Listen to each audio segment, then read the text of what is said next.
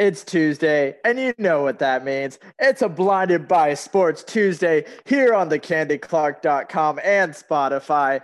I'm Colin Fuchs, your host this Tuesday, joined by my wonderful co-host who's sporting the Borussia Dortmund kit and jacket today, Sean Clark. Sean, how are you today?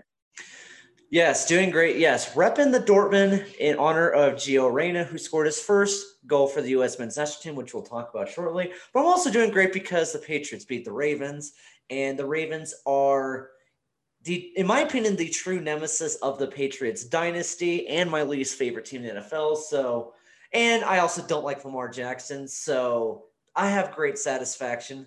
Colin, let's get into this. What you got for me today?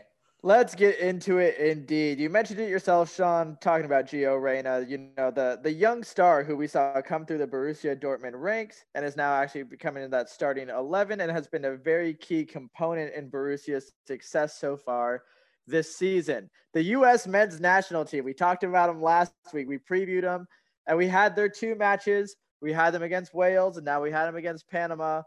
Let's start with the Wales game. This is a brand new starting 11 for Greg Berhalter and company. Obviously, no Christian Pulisic. Obviously, we're missing some key MLS stars. We're looking at maybe Brendan Aronson. We're looking at Jordan Morris, guys who couldn't be there for MLS Cup playoffs, which we will talk about later. So we saw some new fill-ins come in. So a completely almost unknown starting 11. Sean, take us through the Wales game. Obviously ended in a 0-0 draw, but playing against a club like Wales, especially with a brand new 11, were you upset with the result? I'm not too upset about this match just because this was the first international match for the U.S. men's national team in over 8 months. Over 8 months. So there was going to be a lot of rust, and also with the MLS playoffs, they weren't able to field the lineup that they wanted. They fielded a bunch of players from other European leagues. They didn't really have many great chances. Gio Reyna had a solid chance, but other than that, it was a very still match. It was basically just a back and forth match in the midfield. Neither team was able to get much traction. Sebastian Lletget could not crack through to get a goal. It was just a very dull match, to be perfectly honest. And I think this was a match that U.S. men's national team was shaking off the cobwebs. That's to me is what this match ultimately was. And in the following match, you saw them actually get into a rhythm. Yeah, this was definitely. I mean, having a new 11. You look back at the match they had before Wales. You talked 8 months ago against Costa Rica was their last match that they had. A 1-0 loss or 1-0 win, sorry, I should say. And a lot of the players that we saw out on the field against Wales weren't even a thought process for Greg Berhalter and the U.S. men's national team during that 1-0 win. And so seeing these new young guys come in without those MLS players, the first no MLS lineup, and I think U.S. men's national team history. I mean, granted, previous stuff, but since the league's inception. So I think having a bunch of young players, the average age on this team was 22 years old, which is, if you're looking for bright young U.S. talent, there you go. It's on display on the field right there. So against a Wales team that was especially, we knew when we even previewed it last week, this was going to be a defense-heavy club, the defense-heavy national team. Gio Reyna didn't even have the best day either. He didn't look super lively. I think he was worn out a little bit from playing with Dortmund. But obviously, as transitioning now into the Panama match, this is what these two matches, granted, this is Panama and Wales, two clubs that aren't going to be contending for too much. This was definitely a Panama young team as well. But we definitely got the result that you wanted, a 6-2 win for the U.S. men's team. Sean, what did you see in this match compared to the Wales match that really stood out to you? Well, what I saw in this match was a team that actually looked like they were in rhythm and they actually had energy. As you mentioned, they were probably, all the players were probably a little bit tired from playing in Europe. So U.S. was definitely fresher in this match. And while the backline did concede 2 goals, which was a bit questionable, the attack looked tremendous. Gio Reyna scored his first goal for U.S. men's national team on a free kick where he just line drived it past the goalkeeper's left for a goal to equalize. And how about Nicholas Giacchini? Giacchini. Giacchini. Okay, my bad. And I've got you, Sean.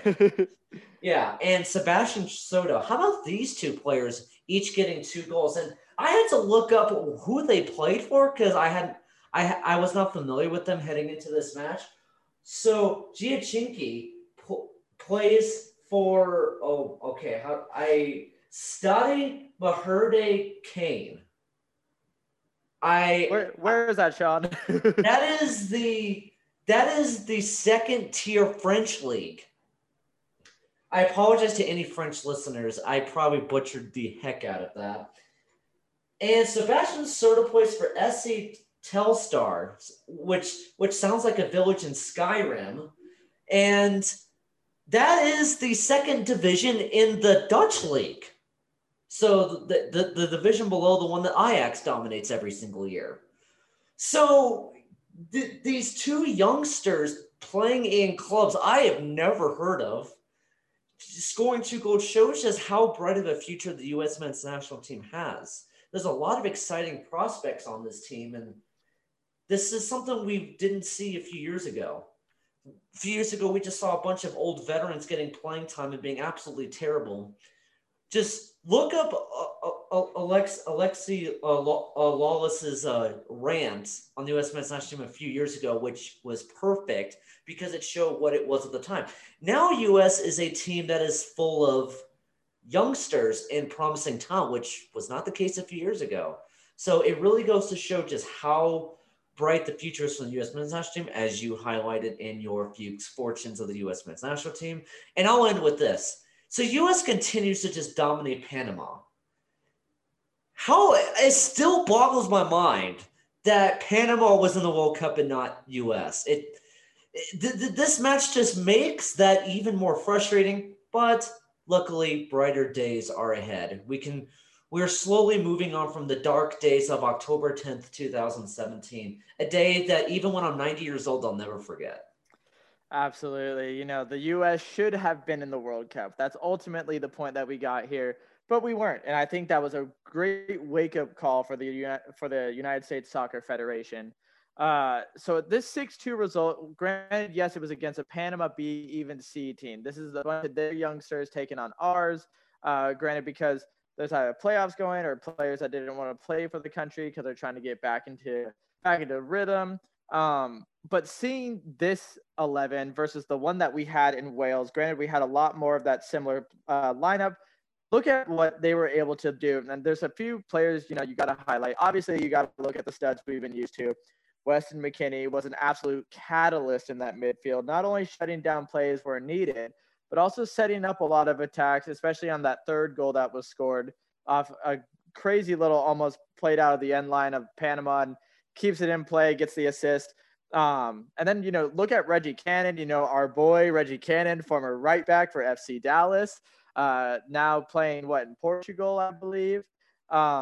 Just looked fantastic. He provided a lot of service out there. And I think he played a great contrast, especially in a guy like Serginho Dest, who's playing, in the starting 11 for FC Barcelona, which two different mentalities and two different clubs, obviously. Look at Yunus Musa, though, too, as well, who was just a stud. He's only, I think, 18 years old. He torched the Panama midfield. He could carry that ball left. He could carry basically wherever he wanted. He has plenty of speed. He's got a lot of ability to be able to break a defense down. And what I really liked in comparison to this is obviously Panama took the lead early on a beautiful cross, mind you, that found the head of Fajardo to the far post against Zach Steffen. And Zach Steffen really didn't have a lot to do the entire match until that, I'll say, the final half hour of the second half. But a lot of these players stepped up, and you liked seeing the adversity that they had to go against. This was a team that the U.S. was expected to beat. And going down 1-0, your backs are now against the wall. You got to score 2 goals and get the win you're expected to get. And we're going to see a lot of people hate against, the fact that they got this win. And it's like, oh, it's only Panama. Yes, but you shouldn't just say that because it's the result you were expected to get. And so the fact that you were able to do it, by a 4-goal margin, yes, the defense has to shore itself up a little more.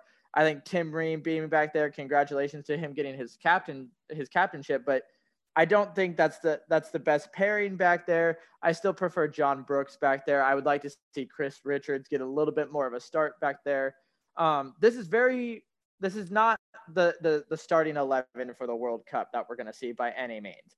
But we're now starting to see that we have the talent to really, I think, be a force going later on. But the U.S. needs to lock down Yunus Musa and Sebastian Soto because they do have other national teams that they can play for.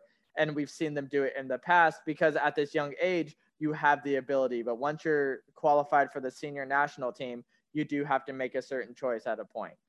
So U.S., lock them down, get Musa, get Soto, get those guys in, because the difference between that Wales game and this Panama game is we had a true number 9 starting. We saw Gio Reyna have a bright spot. We obviously saw Weston McKennie be that catalyst. Tyler Adams started rough, ended doing pretty well. So I think as an 11, this was, I would say, maybe a 6 or 7 out of 10 on a rating of what you could have done against this Panama team. I think it could have been better. I think there was that Gioacchini should have had a hat trick. He had a terrible penalty taken that was saved against him. It should have been 7-2. Beggars can't be choosers, though. I'll take a 1 draw, 1 win, especially into their second game after being gone for 8 months. I'll take it. Can't complain too much about that. Moving on from a national perspective, though, to let's look at it. MLS, we've talked about. Playoffs are coming soon. My favorite time of year, MLS Cup playoffs, especially now that it's no longer the 2-game aggregate. We're down to the one game little shootout here. MLS Cup playoffs, Sean. Obviously, love this time of year. Let's start out in the Eastern Conference play-in games. There had to have a play-in game because Eastern Conference being bigger, so they're trying to see, hey, who can make it in. And we have a battle of the expansion. So we're just gonna go rapid fire here, Sean. Start with the play-ins, then East Coast, then we'll go West Coast. So let's start with Nashville taking on Inter Miami. Who do you like? Who wins? Then we move on to the next match. I like Nashville over Miami. Their back line has been very solid. Walker Zimmerman, I feel like, is going to score the winning goal. Nashville, but I like them more all around. They take it. I have to agree with you as well. I think Nashville has shown more brighter sparks. We obviously saw what they were able to do against Orlando, taking it very late on in that, winning 3-2 out there, especially against an Oscar Pareja club that's been tough to beat. I see Nashville taking it as well. Moving over to New England and Montreal. Who do you like there? As much as I don't want to go against the Arsenal GOAT, Thierry Henry, I have to. Montreal has conceded the most goals in the Eastern Conference. I think New England takes it. They just have too much firepower on the front line. Yeah. Okay. So you and I are in sharing mindset here. We both think that Nashville and New England are moving through. I think Bruce Arenas, head coach now for the New England Revolution, taking on Thierry Henry, first-year head coach for the Montreal Impact. I think what Arenas has been able to do with the Revolution, being able to take over for this club and show what he's been able to produce, even with the missing of Carlos Gil and stuff like that. Just be able to make it to this point, be able to make it to the play-ins. Here we are. So Bruce Arenas, I think, takes it over Thierry Henry, which would I be saying that sentence in a normal time? That's just bizarre to say. So the higher seed taking against Toronto. So I want to say, is that New England and Toronto? Question mark.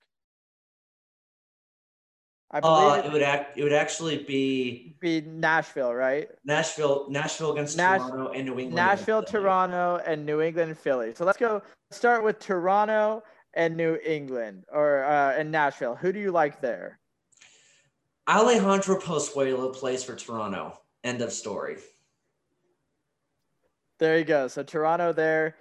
You got to go with Toronto. The experience that Greg Vanney has been able to build with this Toronto club, and I think Nashville. Congratulations for them getting this far. But Alejandro Pozuelo, if the back line can really get intact, get in this connection, I think if Quentin Westberg can have a good game in goal, and I really think depending on who they put up front, whether it be Altidore, if he can stay healthy, or if they put Ayo Akinola in, either way, I think Toronto wins.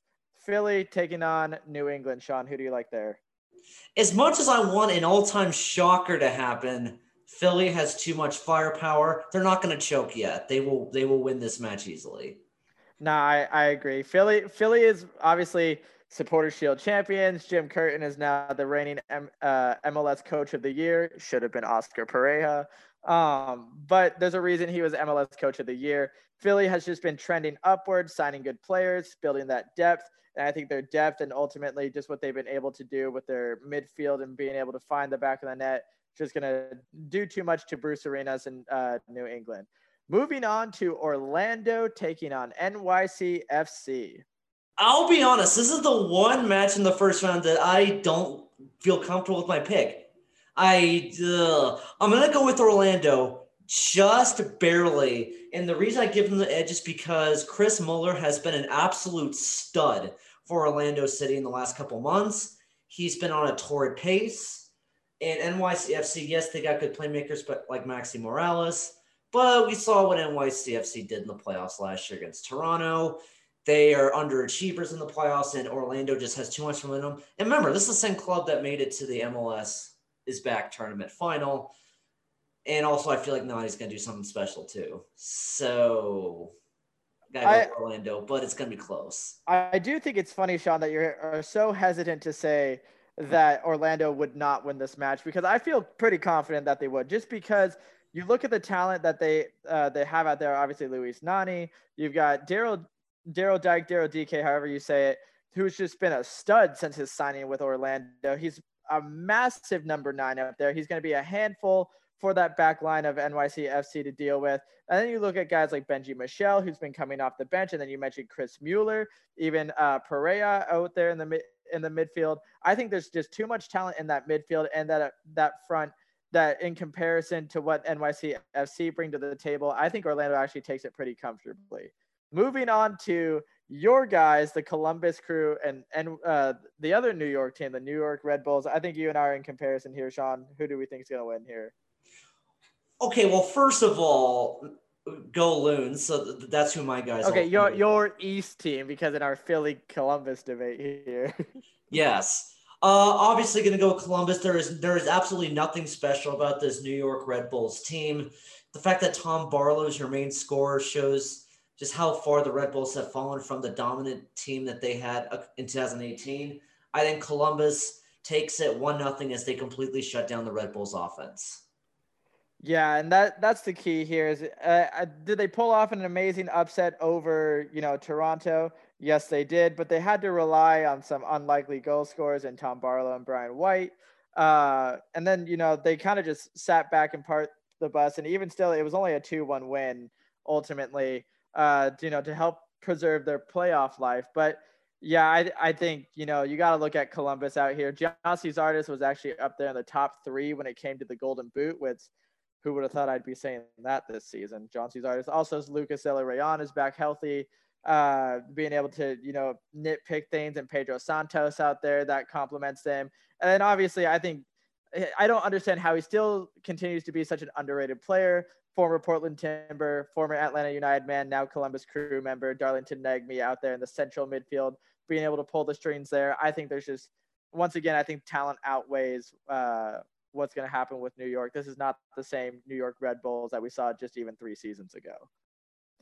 Moving out west, I think the West is going to be interesting. I think this is going to be where we're going to see some shocks and awe happen out here.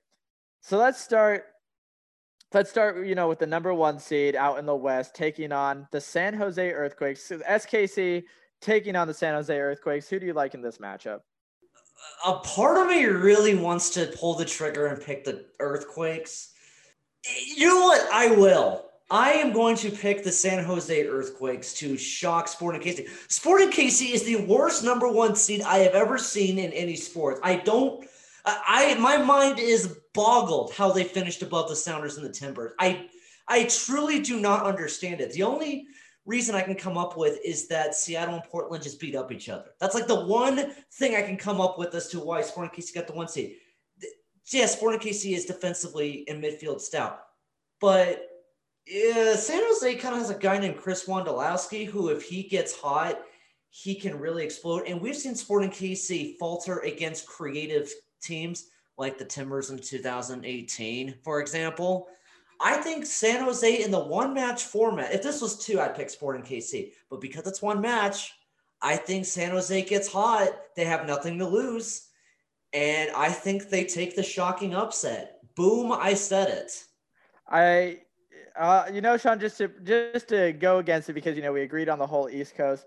I am going to pick Kansas City, and the only reason why is you look at what they've been able to do with their roster. Obviously, Johnny Russell has just been a stud since his inception into the league. They've got Roger Espinoza, Joseph Fernandez, Gianluca Busio, who's actually been one of the youngsters that surprised me, even playing for Sporting Kansas City, and then obviously Eric Hurtado.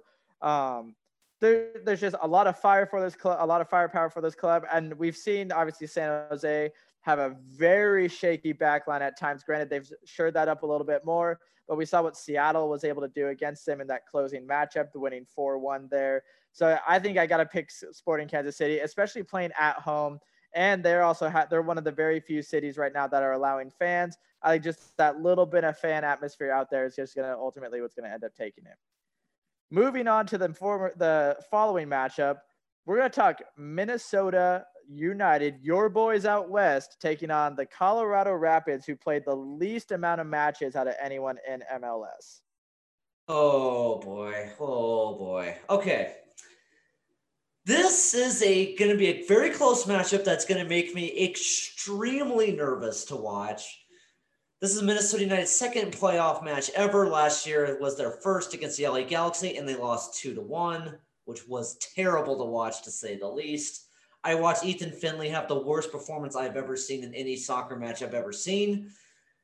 But Ethan Finlay's had a solid season so far. And how about Robin Lod? 9 goals this season out of the midfield spot. He has been at the right place at the right time on many goals this season. He has great finishing ability. And I think because of Iko Parr, because of Ozzie Alonso, the Seattle Sounders legend, I think Minnesota has just enough defense to be able to hold off Colorado. And I think that Luis Amarilla, who hasn't been as good as advertised, I think he steals a late winner with the assist from Lod. I think it's going to be 0-0 most of the match, and it's going to be very ugly. But ultimately, I think Minnesota gets it done late, and I'm going to lose my mind. And Minnesota will then play their bitter rival Sporting KC potentially in the next round, although I do think it's going to be San Jose. So Sounders, Loons on the conference finals, perhaps? We'll see. We'll stick with the first round for now. Sean, I hate to do this to you. I got to pick Colorado here. And I know you're probably going to be looking at me crazy, and I expect that nonetheless. But here's my reason why. First off, like I mentioned, they've played the least amount of matches simply because of their COVID cases. They played 18 matches so far. The 2 games that they played against the Minnesota United was a 2-2 draw and then a 2-1 win for Minnesota. But you look at the change that Colorado was able to make. This was one of the hottest clubs coming into this season before the COVID shutdown. And even after everything, this was a team that, while they were figuring out their back line, has, just had back-to-back wins, not only against, obviously, granted, their last match was against Houston Dynamo, but they beat Portland and they beat Seattle. And against that Seattle game, it was a pretty convincing 3-1 win. They've done the biggest thing for me of why Colorado will take this is simply look at, once again, the depth is what has ultimately won out playoffs here so far, especially in MLS. We see what depth can do. But Andre Shinyashiki, they've got Nicholas Mosqueda. They have a man I'm not too fond of, which is Benazé, who formerly played for Toronto, who almost opened up the MLS Cup last season against Seattle. Diego Rubio. They've got Keegan Rosenberry, who had an absolute scorcher against Seattle. There's just a lot of depth on this team, or on this club, I should say. And I ultimately think they pull it out against Minnesota. And it breaks my heart to say that against you, Sean, but I do think they end up taking it. Fine. I get it. Moving on, we've got Portland taking on FC Dallas, who FC Dallas to me has been one of the most disappointing teams to me in MLS playoffs. Sean, who do you think takes it here? I think we'd be in agreement here. Portland. Portland's basically Dallas, but better. That I don't need to say anymore. Yeah, Portland takes it. Not only do they get to play at home, granted there's no fans, but you got the Charas. You got a healthy Jeremy Ebobisse coming back. Granted, you have no more Sebastian Blanco. You got Diego Valeri that's playing obviously just fine. There's just I don't see FC Dallas picking apart Portland. I think this is a very comfortable win for Portland. Moving on to, I don't know how Seattle manages to have the same teams to play every season in every MLS Cup playoffs.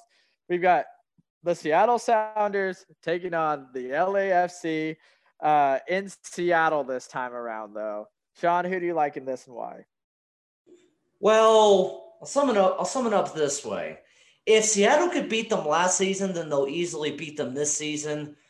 Yes, LAFC doesn't Carlos Vela back, and obviously they're going to be a threat, but LAFC has no backline to speak of. They have no defense, and LAFC is going to rely solely on the counterattack. Also, Diego Rossi most likely is not going to be available because of him playing for Uruguay. So LAFC is going to be very shorthanded, and on top of that, their backline is awful. I think Seattle wins this. I'm going to say 5-2. I won't be that confident in a scoreline. I love that idea of having that kind of scoreline, but yeah, you mentioned it. Granted, in the MLS's back tournament, LAFC got their revenge, and then they had the back and forth shootouts against each other like they always seem to. But in their last matchup, Seattle took that, and then yes, Carlos Vela is back. But you mentioned it yourself. They're not going to have Brian Rodriguez. They're not going to have Diego Rossi. They're going to be absent of a lot of those guys that really make this offense tick. Especially, Golden Boot winner Diego Rossi and Carlos Vela. Yes, he scored 2 and 2, but they were both pretty easy goals if we look at it. And we've seen that the depth for LAFC simply can't take on what Seattle can do, especially with Raul Ruidiaz, who will be not only coming back from international play, but he does not have to quarantine because he's already had COVID due to the MLS standards. Jordan Morris, who looked very good in that last match. Nicholas Lodero, who bagged himself a goal in the last match. The front three guys that you want to have hot going into your season, especially having a strong backline performance like you just had with Yeimar and Javier Arriaga, looks too comfortable. I think Seattle takes it as well. Quick little recaps there. Good job, Sean. I loved having that. But moving from football to football, as we always do, boy, did we have a game.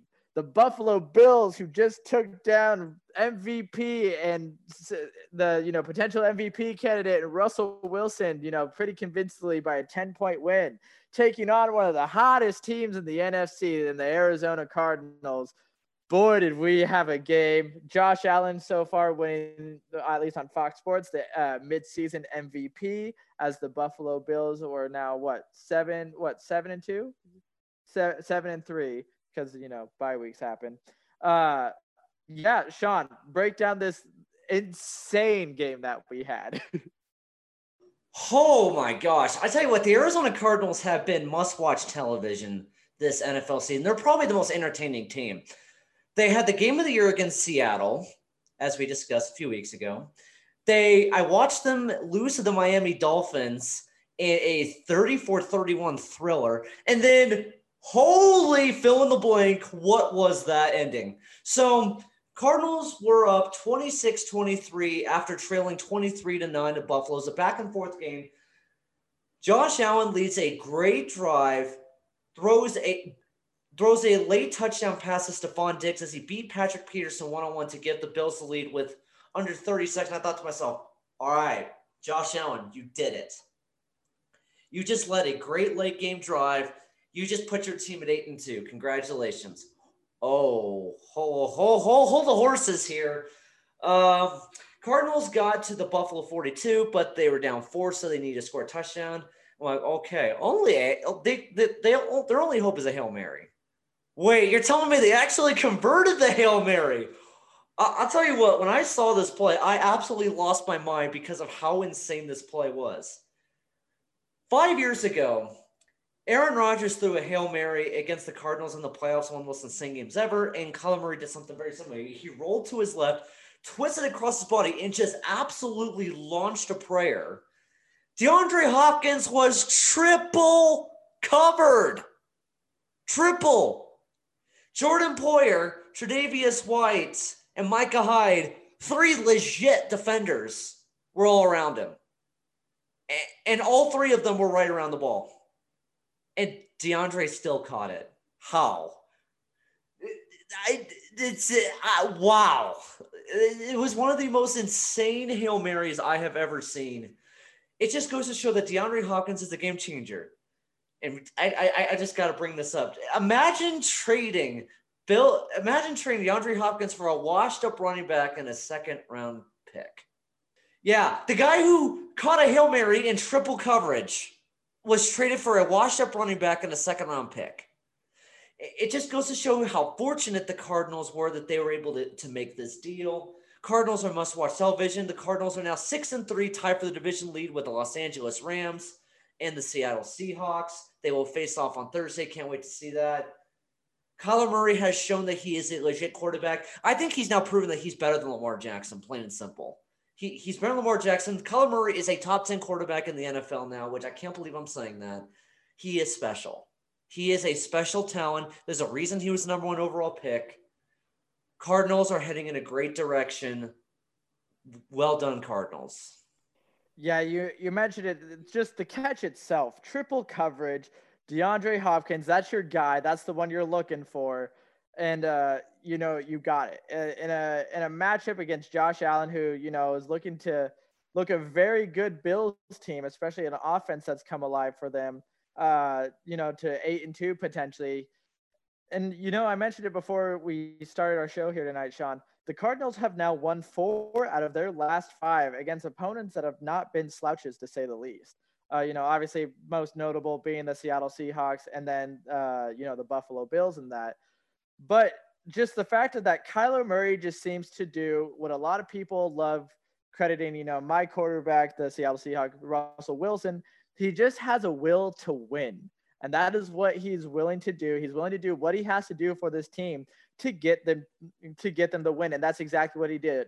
Did he have to rely on a Hail Mary? Of course he did. But you said he's better than Lamar Jackson. And what makes him different from Lamar is he can throw, and he can throw well. Lamar Jackson, as we, will cover later, you look at any ball that he tries to attempt to throw over 20 yards, he's normally going to overshoot you. And just because he's a little over ambitious, because he's like, what, people aren't as fast as I am. You just have to say that Kyler Murray is a legit quarterback. And you can't take that away from him. Definitely top 10 this season if he hasn't proven to even make conversation for top 5. But he's definitely special. He's got plenty of speed on him, his awareness of the game. And you look at him compared to his offensive lineman, I'm genuinely baffled how he's even able to make some of the plays that he does. Dude, is because he's tiny. Kyler Murray is a tiny quarterback. Very similar to, a Russell Wilson or a Drew Brees kind of guy who probably have trouble seeing behind their own offensive line. So congratulations to the Arizona Cardinals, who are now, like you mentioned, tied for the lead in the NFC West. Good kudos to them. Moving on, Sean, we'll talk about, we'll wrap up with my team. Let's talk yours.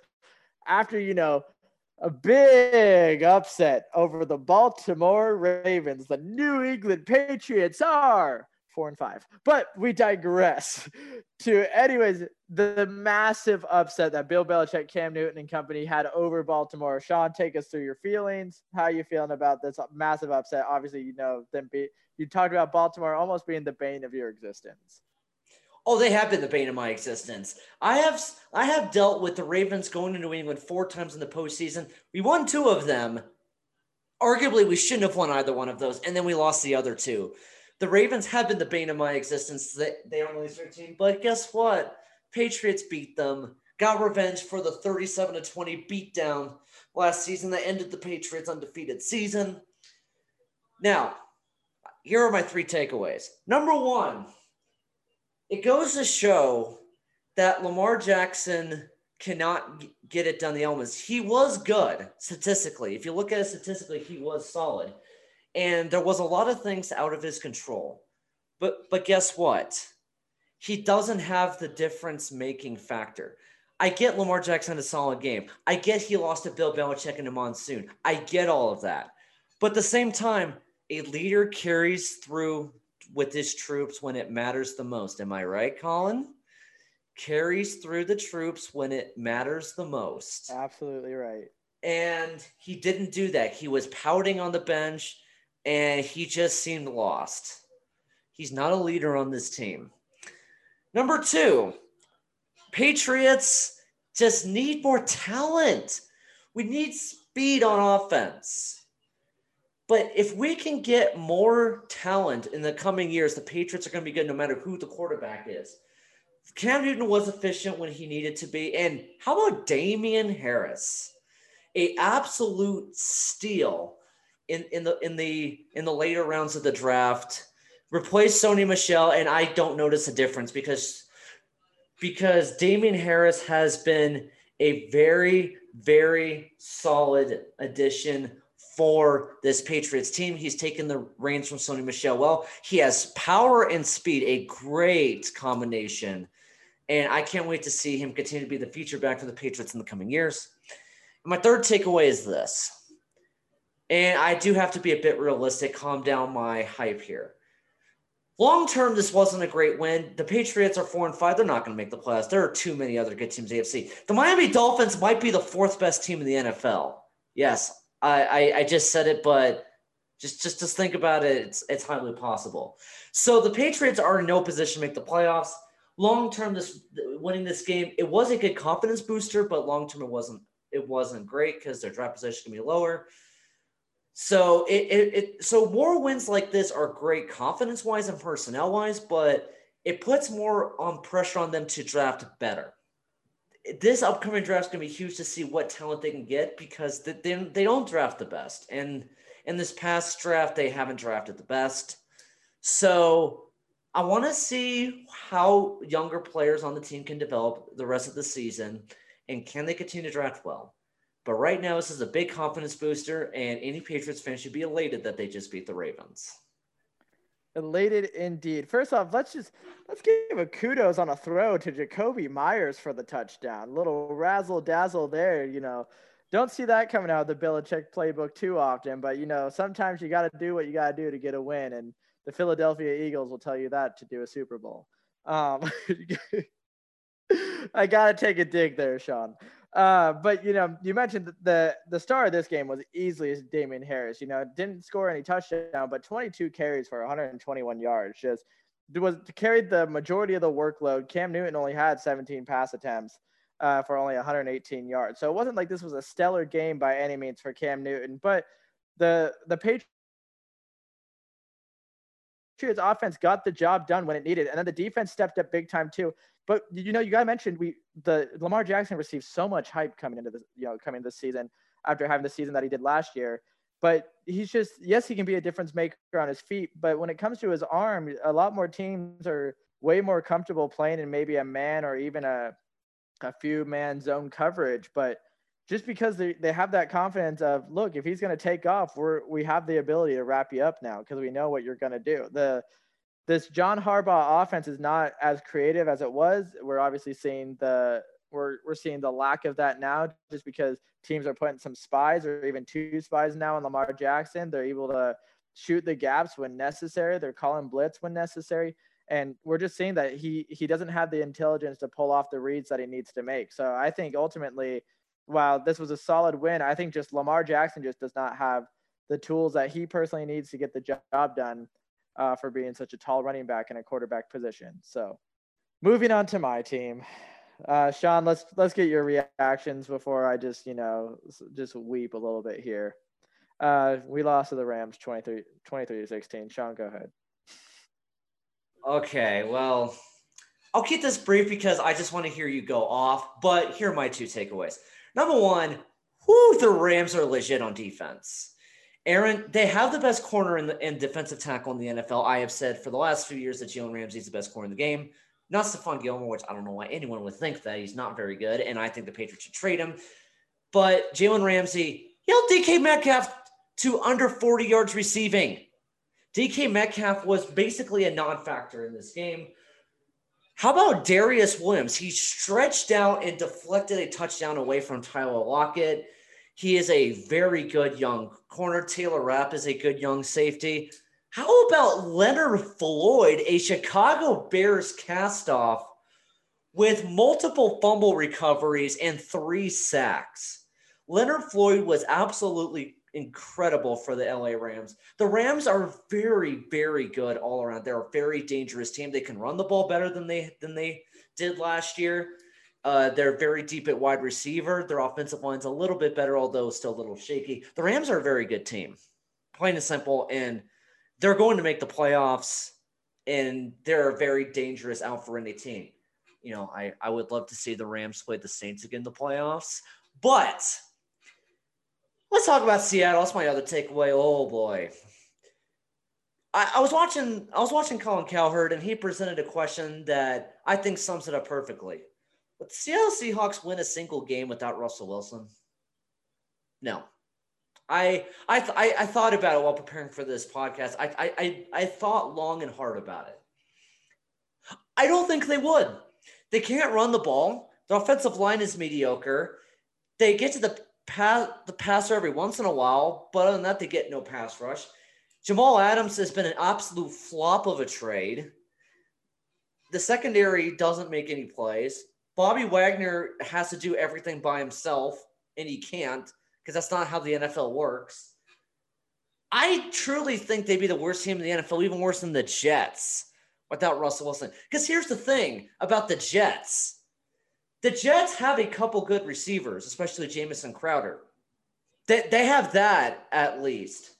The Jets also have an okay front seven. I can't even say that about Seattle. The Seahawks and Jets would have a battle if Russell Wilson wasn't playing. Oh, wait, they do play later this year, so fingers crossed that doesn't happen because that'd be the worst NFL game. And it just boggles my mind. What happened to this organization? What happened to developing talent? What happened to drafting well? When was the last time Seattle drafted well? 2013? I truly think that's the right answer there. Praise the gods for Seattle fans as you have Russell Wilson, because I have a bad feeling when his play starts to decline, which it has been somewhat this season and going forward, it's not going to be pretty, man. It's not going to be pretty.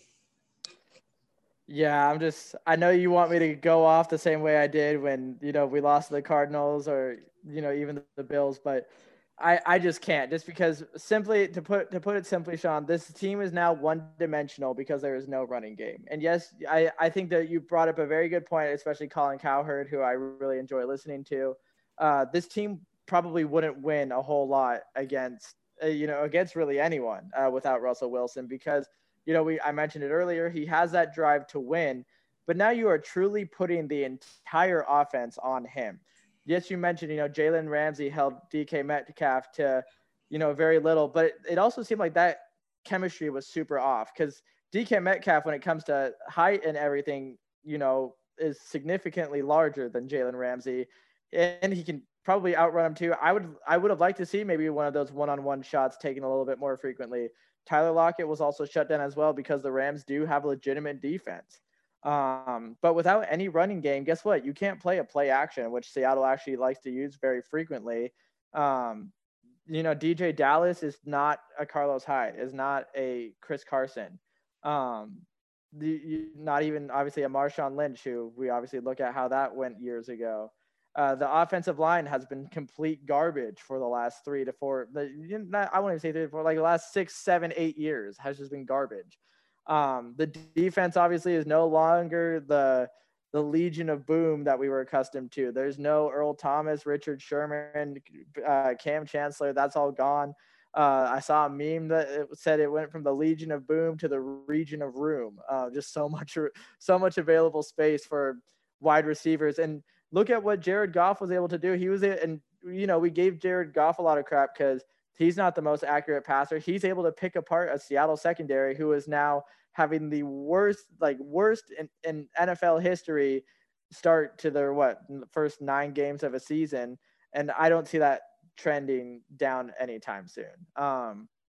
it's sad to see what used to be a quality organization who prided itself on, drafting well. And granted, we had to get to a point where we had to pay Russell Wilson and Bobby Wagner, KJ Wright, guys like that.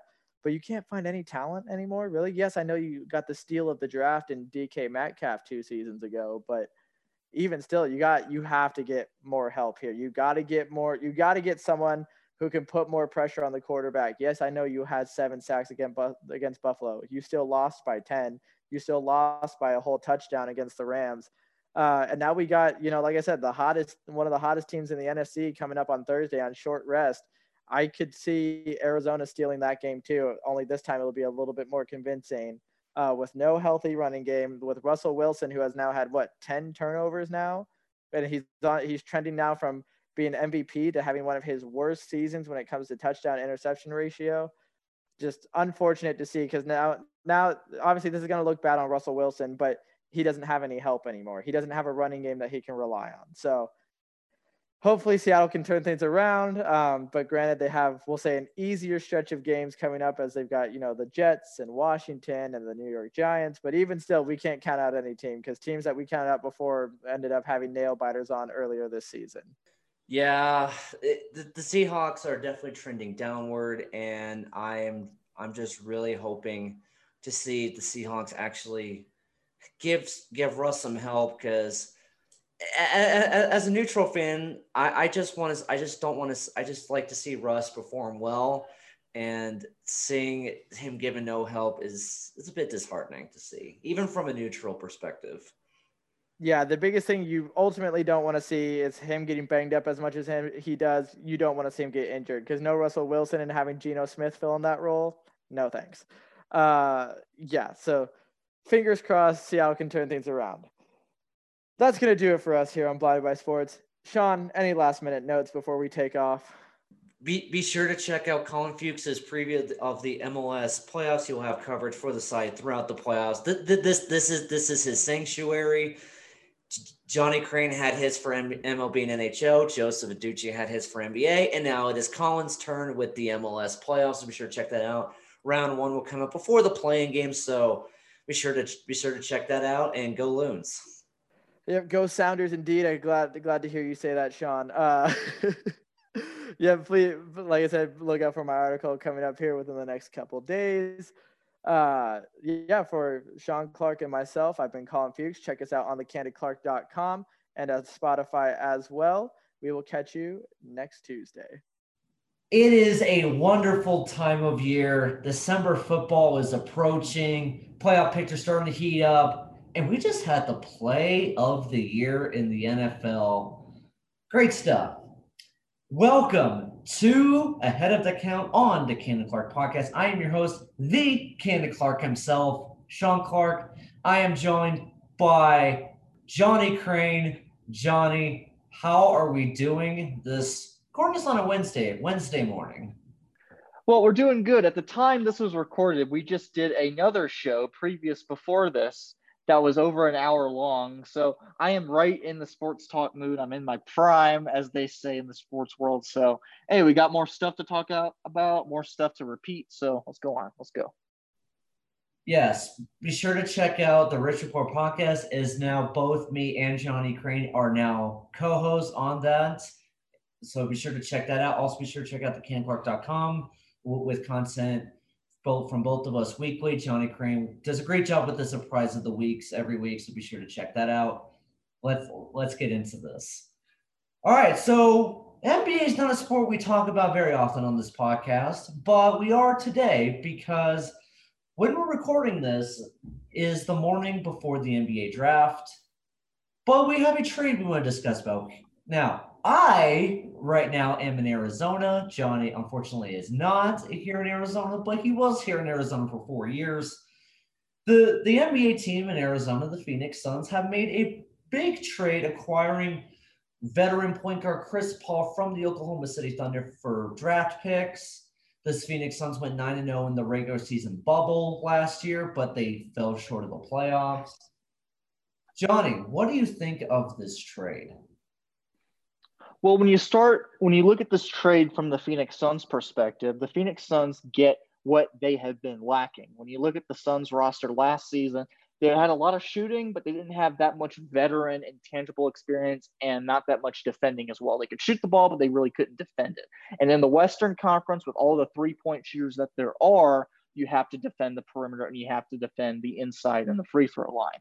Chris Paul on the Phoenix Suns not only gives them a better defensive weapon, but also gives them that intangible factor of that veteran that has not only been there on competing teams, but has also been there on rebuilding teams. And while the Phoenix Suns at this stage of their rebuild really isn't a rebuild at this point, they're practically ready to compete, and they almost got in the playoffs in the bubble this past season.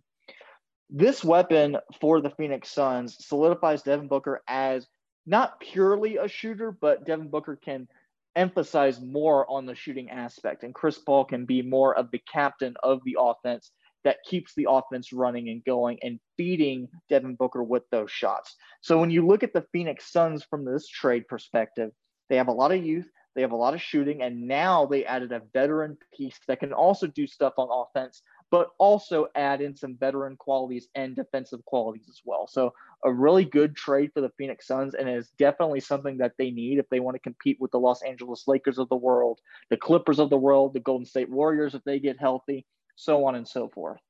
When you look at this from the Thunder perspective, well, they're practically doing what the Philadelphia 76ers did, but not with the tanking aspect tapped onto that.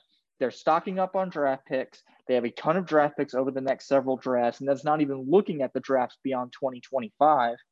And they're stacking up on quantity to get a lot of quality. And when you get a lot of quality in a Western Conference where you need a lot of quality in your lineup and on your bench, well, the Oklahoma City Thunder, if they hit on some of these picks, they're definitely going to be back in the thick of things very, very soon. And then without even looking at the draft picks, the players that they got, such as Kelly Oubre, they get a lot of high upside youthful players that can still be molded into something that Oklahoma City wants them to do for their team, to either compete or to trade to get more picks later on. So overall, a great trade for the Thunder as well. I think this is a win-win for both sides. So we'll see how it plays out once the season starts. But as of right now, from what we've seen on paper, it looks like a really good trade for both. It does. The Oklahoma City Thunder were in the playoffs last season. They did lose to the Houston Rockets in the first round in 7 games. But the Thunder show that they can perform with the players that they have. Yes, Chris Paul and Dennis Schroeder now gone because Dennis Schroeder is now on the LA Lakers, which low-key is a very underrated pickup for the Lakers. There are developing players on the Thunder that already have shown that they can be a vital piece going forward. Shai Gilgeous-Alexander is the point guard of the future. There's a reason why they felt comfortable shipping out Chris Paul, because they know they're in good hands with Shai in the future. While Shai did make a lot of mistakes in the playoffs, he does have a lot of potential, and he's already proven to be a pretty good point guard in this league. Lou Dort, who is a defensive specialist, had some good offensive production in the playoffs, and if he can continue to build that offensive production, he can be good. Steven Adams has been a legit center in the NBA for years.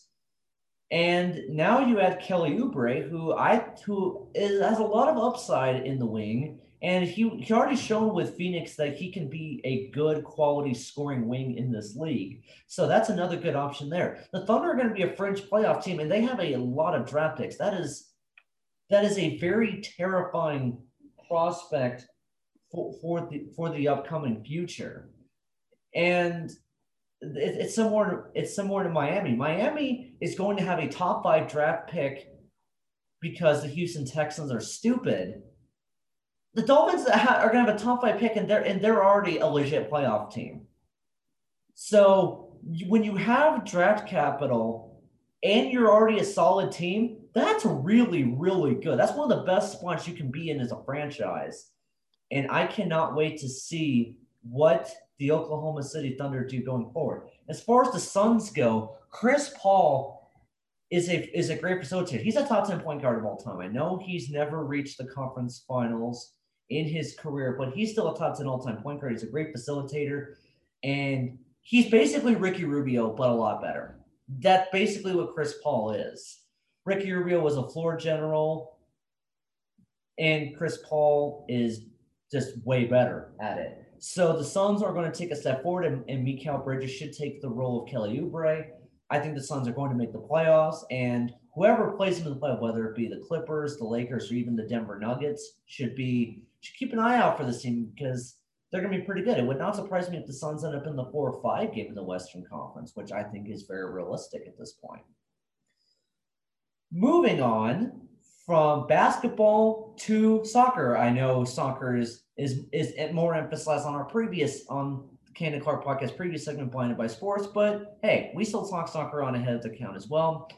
The MLS playoffs start this weekend.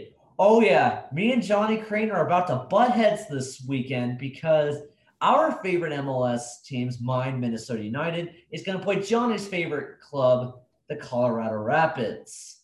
Now, before we get to that, what we're going to do is we're just going to do like I did with Colin Fuchs and Blinded by Sports is go through each matchup and just pick a winner and give a brief description as to why. So we have 2 play-in games in the Eastern Conference due to the fact that the Eastern Conference has 2 more teams, so they want to have play-in games to determine who the 7 and 8 seeds are. First, we have the battle of the expansions. Nashville SC versus Inter Miami. Inter Miami has gone on a charge at the end of the season, while Nashville has been good all around this season. Johnny, who do you got winning that match? When you look at both expansion franchises, they've had some pretty solid success as an expansion franchise. However, if I'm going to pick one over the other, if you're going to win and you're going to go deep in any postseason, you have to have good defense and good goalkeeping. I know you're not too high on goalkeeping like I am, but when you compare Inter Miami's goals conceded to Nashville's, Nashville easily takes the cake. I think they're more well-rounded on the defensive and offensive side. I'll take Nashville. Walker Zimmerman is one of, if not the best center backs in the entire MLS. I think that he helps keep Inter Miami off the scoreboard, and I think he gets a header in off a corner to give Nashville a 1-0 win. Now, how about the other one? Arsenal legend Thierry Henry, the best player in Arsenal history, is managing Montreal Impact as they take on Bruce Arena. Yes, the same manager who lost to Trinidad and Tobago on the U.S. men's national team that knocked them out of the World Cup. These 2 managers are squaring off Montreal Impact versus New England Revolution. Who do you got? It's kind of a tough one. It's kind of the coin flip. You know, when you see these play-in matchups, they kind of remind me of those play-in matchups in March Madness. They can kind of go either way.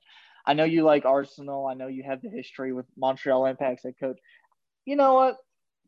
I'm going to go with Montreal. I just have that feeling. I'll just go with that one. Keep it simple.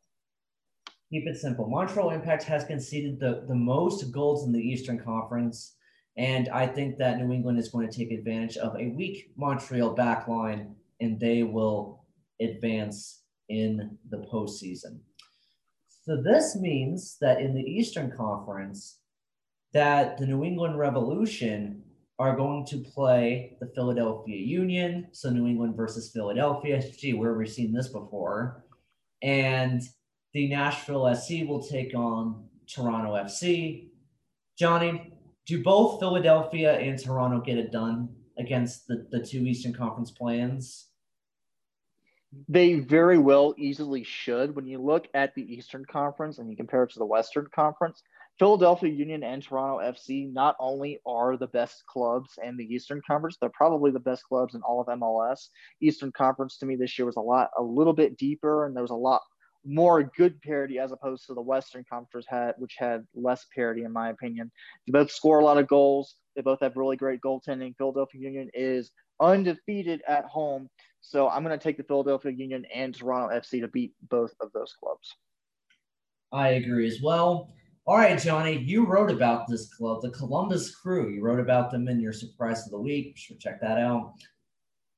They take on the New York Red Bulls. Do you see the Columbus Crew continuing their great season, or do the Red Bulls shock the Crew? I know Columbus Crew kind of went on a little bit of an inconsistent stretch at the end, I'm pretty sure.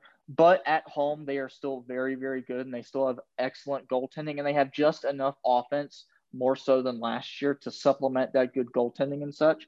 I think Columbus does pull this out. Now, in the later rounds, that might be a little bit of a problem. But as of this matchup, I'll take the Columbus Crew as well over. Tyler Adams is gone. Bradley Wright Phillips is gone. Kaku is gone. A lot of legit New York Red Bull players have left the club in the last few years. They just aren't the same Red Bulls team that was at the top of the Eastern Conference.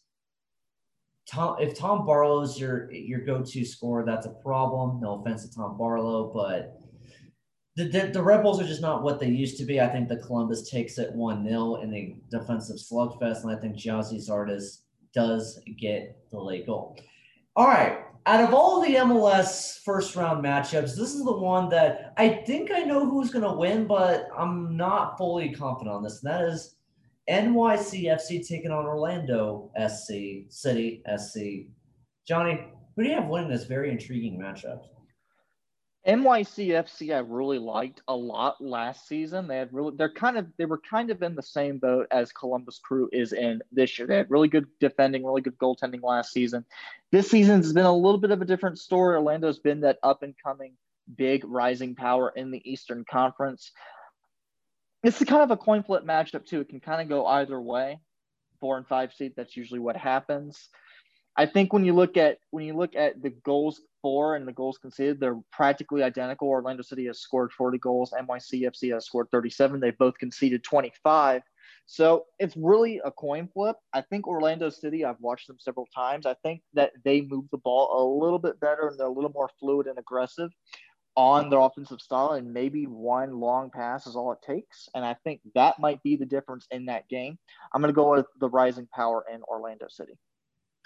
I completely agree. Chris Muller has been an absolute stud for Orlando City this last part of the season. And as Nani displayed in the MLS's back tournament, he can be a legit scoring option and make special plays. He had an insane long shot to help eliminate Minnesota United in the MLS's back tournament semifinal. I think Orlando takes this, but I can't count out Maxi Morales, who is one of the best playmakers in the MLS. This is going to be close, but I just think Orlando has a little more weapons. All right, moving on to the Western Conference. Sporting KC has shocked everyone and are the top seed in the West. Do they take care of business against the Earthquakes? Earthquakes are a very intriguing team. Like I mentioned earlier, the Western Conference has a lot more parity top to bottom in the playoff field as opposed to the Eastern Conference, but it's a lot weaker parity, as in a lot of these teams, they could go far or they could get knocked out in the first round. It's kind of a coin flip. When you look at the Eastern Conference, there's a lot more super team power in the Philadelphia Union and Toronto FC. I think in regard to that, I know you don't like Sporting KC. I think they're a very technical team. It can be kind of a painful thing to watch at times, watching them. But even though the Quakes have been intriguing to watch, I think I'm going to take KC to take the cake in this game. Let's flash back to 2018. LAFC in their first ever playoff, they took on Real Salt Lake. And Real Salt Lake went in there and won 5-3 over LAFC. To me, Real Salt Lake was the more technical team, and LAFC was the more offensive team, and LAFC lost. However, with the way soccer is continuing to evolve, more explosive teams are winning now. Just look at the Premier League, where you're just seeing insane shootouts left and right. So offenses, like in the NFL, have gotten increasingly better over the last several years in all sports, baseball as well, as you can attest, Mr. Crane. So because of that, the game has changed a little bit. And I think the Earthquakes pull off the shocker. And I'm not just saying that because Sporting KC is the rival of my favorite club. Sporting KC, I have seen them time and time again choke in the playoffs like they did 2 years ago against the Timbers. Chris Wondolowski can get hot. And because this is only a one-match format, a lot can happen. And I truly believe that the San Jose Earthquakes, they have enough dynamic on the attack to be able to knock off a technical Sporting KC who tends to get a little too aggressive. I just got this gut feeling that it's going to be 1-1 late, and Sporting KC is going to commit a foul on Wondolowski in the penalty box, and Wondolowski is going to kick home the penalty, and San Jose pulls off the shocking upset 2-1. Okay, I think I know where this is going to go. All right, Just say the Rapids are going to beat Minnesota. All right, let's hear it. Let's hear it. Well, I can't just flat out say that. Colorado Rapids have been practically the Orlando City of the Western Conference, a very young team, up and coming team, and a very balanced team. Over 10 players have scored at least one goal this year. Jonathan Lewis and Cole Bassett lead the way with 5 goals apiece, followed by Andrei Shinyashiki with 4. I think the balance, the speed, the youth, I think it plays into their favor. They pretty much are playing with house money. A lot of teams and a lot of people and fans really didn't see the Rapids making the playoffs this year. They were kind of in the same boat as the Arizona Cardinals that we'll talk about in a bit, maybe another year or so in the rebuild, and then they'll start to compete. But COVID pandemic aside, they are in the playoffs. And I think given the depth and balance and youth and just free flowing style they can play with, again, with playing with house money, I think they can give Minnesota a good run for their money and eventually overtake Minnesota to win. Is that the answer you want? That's the answer I was expecting. Now, look, Colin Fuchs also picked Colorado. I'm sorry, I can't agree. Now, I get the points, everything you mentioned. The fact that Colorado has played the fewest matches of any club in the MLS, which means they're the freshest. They're also very young and dynamic. I get all that. And I still think Minnesota's going to win, though. And I promise that is not my bias speaking. When I look at Minnesota, they have playmakers at the midfield. They also are very good in the back line. Dane Sinclair has stepped up in the absence of Tyler Miller, who suffered an injury in the MLS's back tournament. Osvaldo Alonso has been one of the best central defensive midfielders. He's basically the MLS N'Golo Kante, is the best way I can sum it up. He's very aggressive. He is very defensive-minded and is phenomenal back there. Ike Opara has won 2 of the last 4 MLS Defenders of the Year. He is an absolute stud in the backfield. You have Romeo Montaner as a very dependable right back. Robin Lod with 9 goals this season at the midfield. I think that what Lod ends up doing is he will score a goal and he'll set up Luis Almirola for the winning goal. And I think Minnesota barely takes it. So long as Ethan Finley doesn't ruin every single chance that Minnesota has, like he did last year against the LA Galaxy. I have the videos to prove that too. I will gladly watch them again. And I would like for it to happen again too. But anyway, keep it going, Sean. Yes, last year, Johnny Crane watched me and Cameron Richardson's favorite club, the LA Galaxy, scrub from the playoffs, and Ethan Finley was absolutely terrible. Ethan, look, if you have a great performance and help Minnesota beat Colorado, I'll forgive you for what you did last year. But you got to show up here, man, because I do not want to see that playoff performance again because, ooh, that was rough.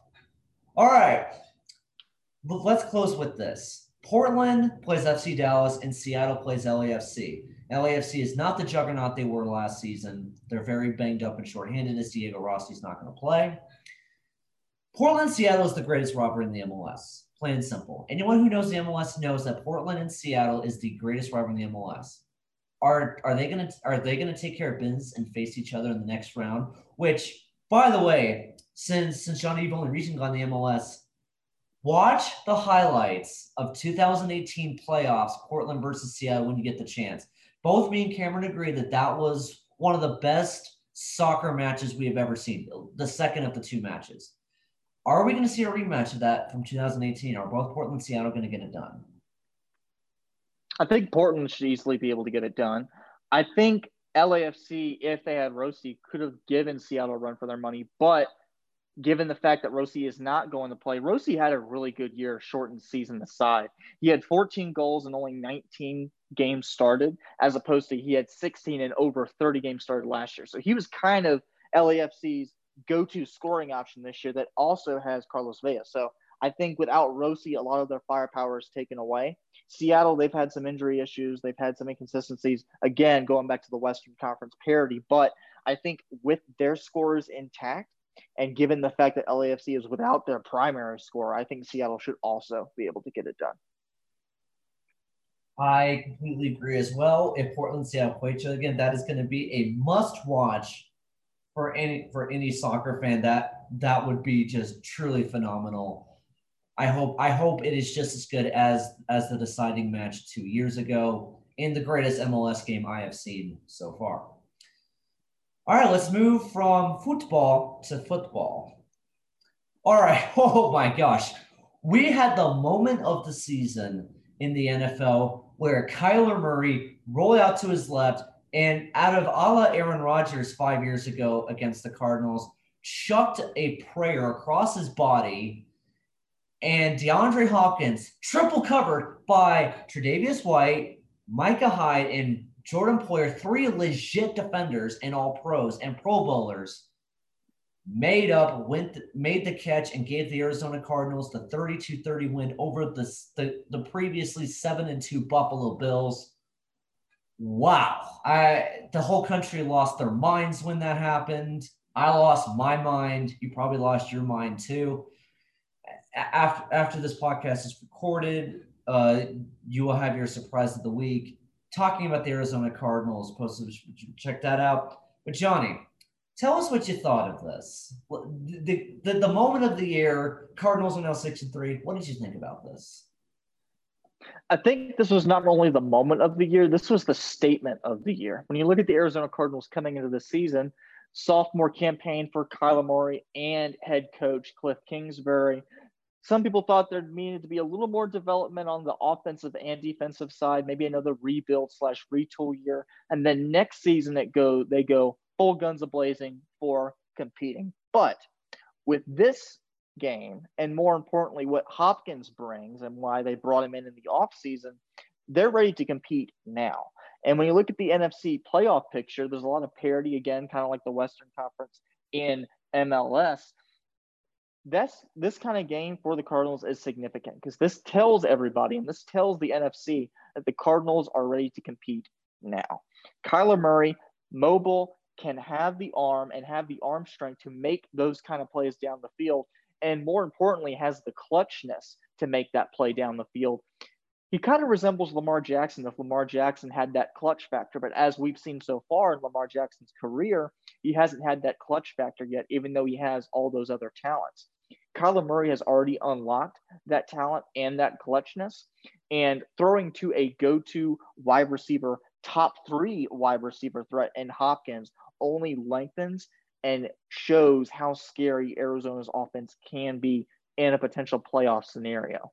And with that offense, with that college offense mindset under Kingsbury, that could give any opposing defense in the NFC a good run for their money. And more importantly, not saying the Arizona Cardinals are going to go to the Super Bowl, but if their aspirations are for the Super Bowl, they need that down the field threat target in Hopkins and that multi-dimensional talent in Murray to go up against the Patrick Mahomeses of the world, the potential Tua Tagovailoas of the world should they eventually get there.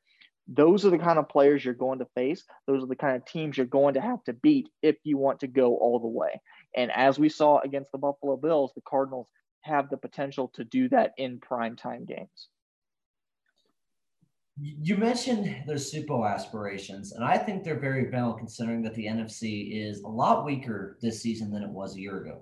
A year ago, there was a lot of good teams, but the San Francisco 49ers were a juggernaut. They were not going to be denied the NFC Championship last year. But this year is very wide open. You have the Packers, who are very meh, like they were last year, relatively speaking. The Saints, while they're still good, they're not the Saints of 2018 that just dominated everybody for most of the season. NFC East, do I even have to go into that? And the rest of the NFC West, which Rams are good, so I'm excited to see. Remember, the Cardinals have not played the Rams yet.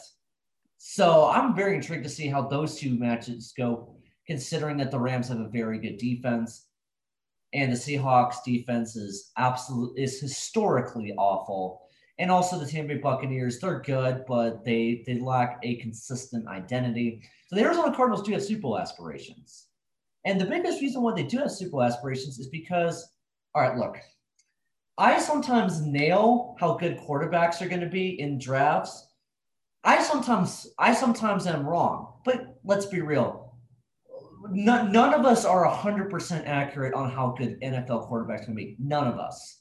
No one thought Patrick Mahomes would be an MVP and Super Bowl MVP in his first 2 years in the league. Like, yeah, I that's what this is like. I knew exactly what kind of quarterback Jared Goff was going to be. He was going to be like Philip Rivers, put up a lot of stats, but not quite a championship winning quarterback. I got that right.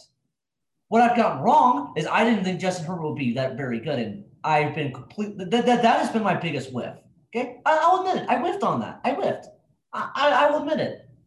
Kyler Murray. Here's what I said about Kyler Murray. I said he can be a very good quarterback in this league, but the problem is I don't know if he can stay healthy. I worried that he was going to be like RG3, where very good early, but then gets injured. I am half right. He has been healthy, and he has been a very good quarterback. And the reason I'm not worried about Kyler Murray getting injured is because Kyler Murray, with his baseball experience, knows how to avoid hits. He's very shifty. He's very elusive. And unlike RG3, he knows how to slide. RG3 should have taken lessons from the Washington Nationals on how to slide because he didn't know how to slide. But Kyler Murray does exceptionally well. He knows how to avoid contact, and that's why I'm not worried about the long-term health of Kyler Murray. But also on the Hail Murray, yes, that's the official name of it, the Hail Murray. Trademark it. Kyler Murray chucked the ball 50 yards across his body, which not many quarterbacks can do that. Not many quarterbacks can roll to the pocket and just chuck it 50 yards. I don't even fully know if Justin Herbert can do that. He does have great arm talent, but his game is more a pocket. It is more from the pocket. So I don't even know if Justin Herbert or Joe Burrow can make a throw like that. Kyler Murray is a special talent. And the fact that he's been completely healthy shows that the Arizona Cardinals have found their franchise quarterback. He's the best quarterback they've had. Carson Palmer was great. Don't get me wrong, Blake. He had Bruce Arians and a loaded system and a good defense. He's the best quarterback they've had since Kurt Warner, which was, as someone who had both of my parents, their favorite all-time player was Kurt Warner, and that was an exciting Cardinals offense. This is reminding Arizona Cardinals and Kurt Warner fans of that offense, just with a little more elusivity, because Kurt Warner was the slowest quarterback I've ever seen.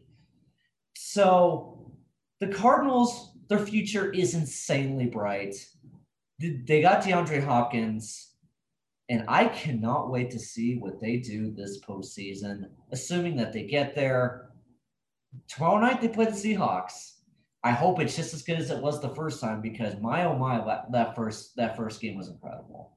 So let's transition to the Buffalo Bills a little bit. So the AFC playoff picture. This AFC playoff picture looks insane. And that's not a word I use lightly. We have 6 teams in the AFC that are 6-3. 6. And the 3 teams in the playoffs that aren't 6-3 are 7-3, and that's the Bills, the 8-1 Kansas City Chiefs, and the 9-0 Pittsburgh Steelers. We have 9 legit teams in the AFC here that either are good playoff teams or can make the playoffs. So Johnny, what do you make of this AFC playoff picture? Who do you think are the 2 teams that'll be outside looking in the current 7-game format, and what do you see as far as how teams stack up against one another? Well, first off, when you compare the AFC to the NFC, like you said, it's leaps and bounds way better than anything the NFC can muster together. 9 teams, and even when you're not even looking at those really good playoff contender kind of teams, even the spoiler kind of teams and the rebuilding teams are way better. Justin Herbert and the Chargers, yep, their record's not that good. That's true. But they can still score a lot of points. They have a lot of weapons. The Cincinnati Bengals, still a year away. They have Joe Burrow. He's been pretty good. They can score a lot of points. The list goes on and on. Even the spoiler teams you really don't want to play in December. The AFC is that deep. But on that note, when you look at the playoff teams, I think when you look at the likes of the Cleveland Browns and the Tennessee Titans, I think they are kind of at a disadvantage when you compare those teams to the rest of the contending teams. Yes, the Tennessee Titans have Derrick Henry. Yes, Ryan Tannehill has looked pretty solid, but their secondary has been pretty questionable. They don't get a lot of takeaways. They're not that aggressive. Offensive line, again, is okay. They can control the clock. But once you're going up against the likes of Patrick Mahomes and Tua Tagovailoa eventually, those kind of quarterbacks that can chuck the ball down the field a long ways, if your secondary gets blown and they score a lot of points, you're having to play catch up, and you can't really manage the clock like you would otherwise. Tennessee Titans, Cleveland Browns, porous secondaries, and I think the Cleveland Browns might be even at even more of a disadvantage, considering the fact that the case is still out on Baker Mayfield, and he's without one of his weapons in Odell Beckham Jr. Now, I get it. The chemistry between Odell Beckham Jr. and Baker Mayfield might not have been the greatest, but without Odell Beckham Jr., the coverage is really going to be more so on mitigating and holding on to Nick Chubb and Kareem Hunt and Jarvis Landry. More coverage is going to be put on them. More emphasis is going to be put on them because Odell Beckham Jr. is not on the field. So in that regard, I think those two teams are going to be at a disadvantage. When you look at the rest of the teams, it's pretty much a free-for-all, like the Wild West.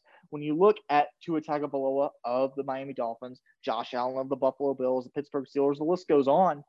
All those teams have really good qualities, but can they stack up against the Kansas City Chiefs? Yes, I know the Kansas City Chiefs currently do not possess the only bye. The Pittsburgh Steelers do. But what the Kansas City Chiefs have, someone by the name of Patrick Mahomes who can literally change a play over the course of one play, one drive, one throw. And then when you add the fact that they have Clyde Edwards-Helaire at running back and now Le'Veon Bell, they added another point of emphasis on that offense for Andy Reid to mess with. So can the offenses go up against that offense? Can other offenses win shootouts against the Chiefs? That's going to be the X factor of the AFC playoff picture. And that will be the X factor, especially when you look at the Pittsburgh Steelers. Yes, their defense is really good, really aggressive, but can Big Ben make those big throws that he did 5-6 years ago to potentially offset any Patrick Mahomes throw down the field for 65 yards and a touchdown? That'll be the key for any team, and especially for the Steelers. I did write my Week 10 NFL takeaways, so I do cover several of these points in that article, but I think the Tennessee Titans are missing the playoffs. Their secondary is porous. Their offensive line is getting more and more injured. Adam Humphries has been out. He's their slot guy, so they don't have an over-the-middle threat. You have a pass rush that just cannot really get to the quarterback on consistent basis. I don't know why they traded Jarrell Casey for a 7th-round pick this offseason. They could have really used him right now. The Titans basically have Ryan Tannehill, Derrick Henry, and A.J. Brown. And I'll throw in Jonnu Smith as well. They basically have those players just to carry the team, and with a porous defense, that's not a good recipe in the NFL because, football, there's 22 guys on the field, not 4. So with the Titans, they only have 2 home games left this season. We're in mid-November, and they only have 2 weeks left in the season. So I think the Titans are in royal trouble. I think they'll be one of the 2 teams that are outside looking at it. And as far as the other one, I think it's highly possible it could be the Ravens. Now, I'm not just saying that because I don't like him, but Lamar Jackson has shown that he can't consistently pass the ball, and teams are starting to figure out how to stop him. Heck, the Patriots stopped them. Now, I get it was conditions. I get that. But at the same time, though, where was this against Pittsburgh when the Ravens vastly outplayed them? I don't understand how the Ravens can possibly continue to keep this up without a legit passing game. Lamar Jackson's success passing the ball last season because teams were not expecting them to pass the ball up. But now the teams had a whole offseason to figure him out. They're just like, okay, so this is how we're going to stop him. We're going to take away the passing lanes, and we're going to have at least 1 or 2 spies on Lamar Jackson to prevent him from having huge gains. So the Ravens have become predictable. And the Ravens do play the Titans and Steelers the next 2 games, and it's not guaranteed they win either or both, or they could lose both of those games. Now, I do think they beat the Titans, but I think they do lose to the Steelers again. I think the Steelers will play much better than they did in their previous matchup. And the reason why I think the Browns might get in over the Ravens, which is a bit shaky, I'm just guessing for the most part. Nick Chubb is back for the Browns, and their offense looks completely different. You wrote about their Browns rushing attack in one of your surprise of the weeks. Basically, your first NFL surprise of the week, thinking about it, because all the way back in week 2. Yeah, Nick Chubb is the difference maker for the Browns offense. If he and Kareem Hunt can stay healthy, they're going to be a tough out for any team going forward. And And I think the Browns will find success. I think that both the Bills and Dolphins make the playoffs. I think the Dolphins are a legit playoff team. I think they're one of the best teams in the AFC. They have a very good defense. They have a very good special teams. Tua doesn't make mistakes. And how about Savon Ahmed? 85 rushing yards and a touchdown against the Chargers. I know it was the Chargers, but that was the Dolphins' second best rushing performance this season. That bodes really well for the Miami Dolphins going forward. I think the Bills make the playoffs.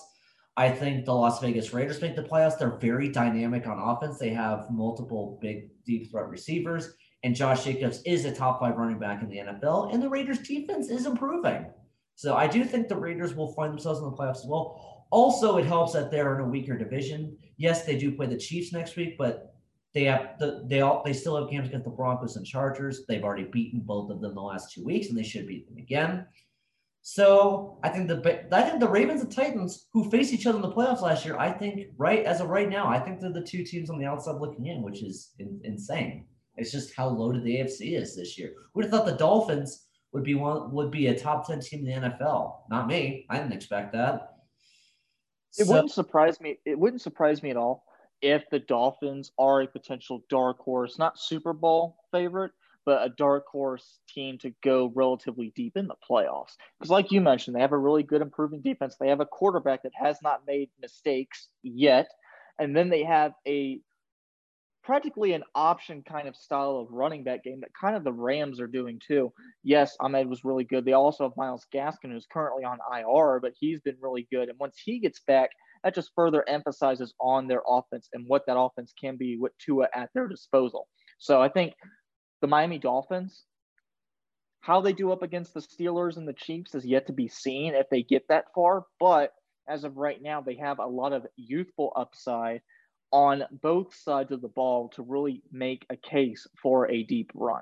The Dolphins' next 3 games are against the Broncos, who looked terrible against the Las Vegas Raiders this past weekend, the Cincinnati Bengals, and the New York Jets. Most likely they'll be 9-3, and then they're going to play the Chiefs at home. Now, my NFL historian brain has got to point out, whenever the Chiefs go to Miami, it doesn't usually work out very well. 1971, 1990, 1994, Chiefs lost in the playoffs in Miami. I know that has nothing to do with now, but Miami is a tough place to play year-round.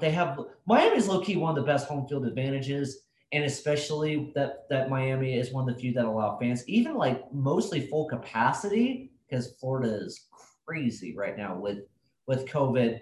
That's going to be an electric atmosphere, and I think Chiefs and Dolphins, especially if the Dolphins are 9-3, that's going to be a must-watch game. That's going to be a must-watch game. The Dolphins are legit. I can't wait to see how they continue forward. And you brought up Myles Gaskin. What is it with the Dolphins and Washington Husky running backs? That's something I just now realized. Thank you, Mr. Crane. I just now realized that.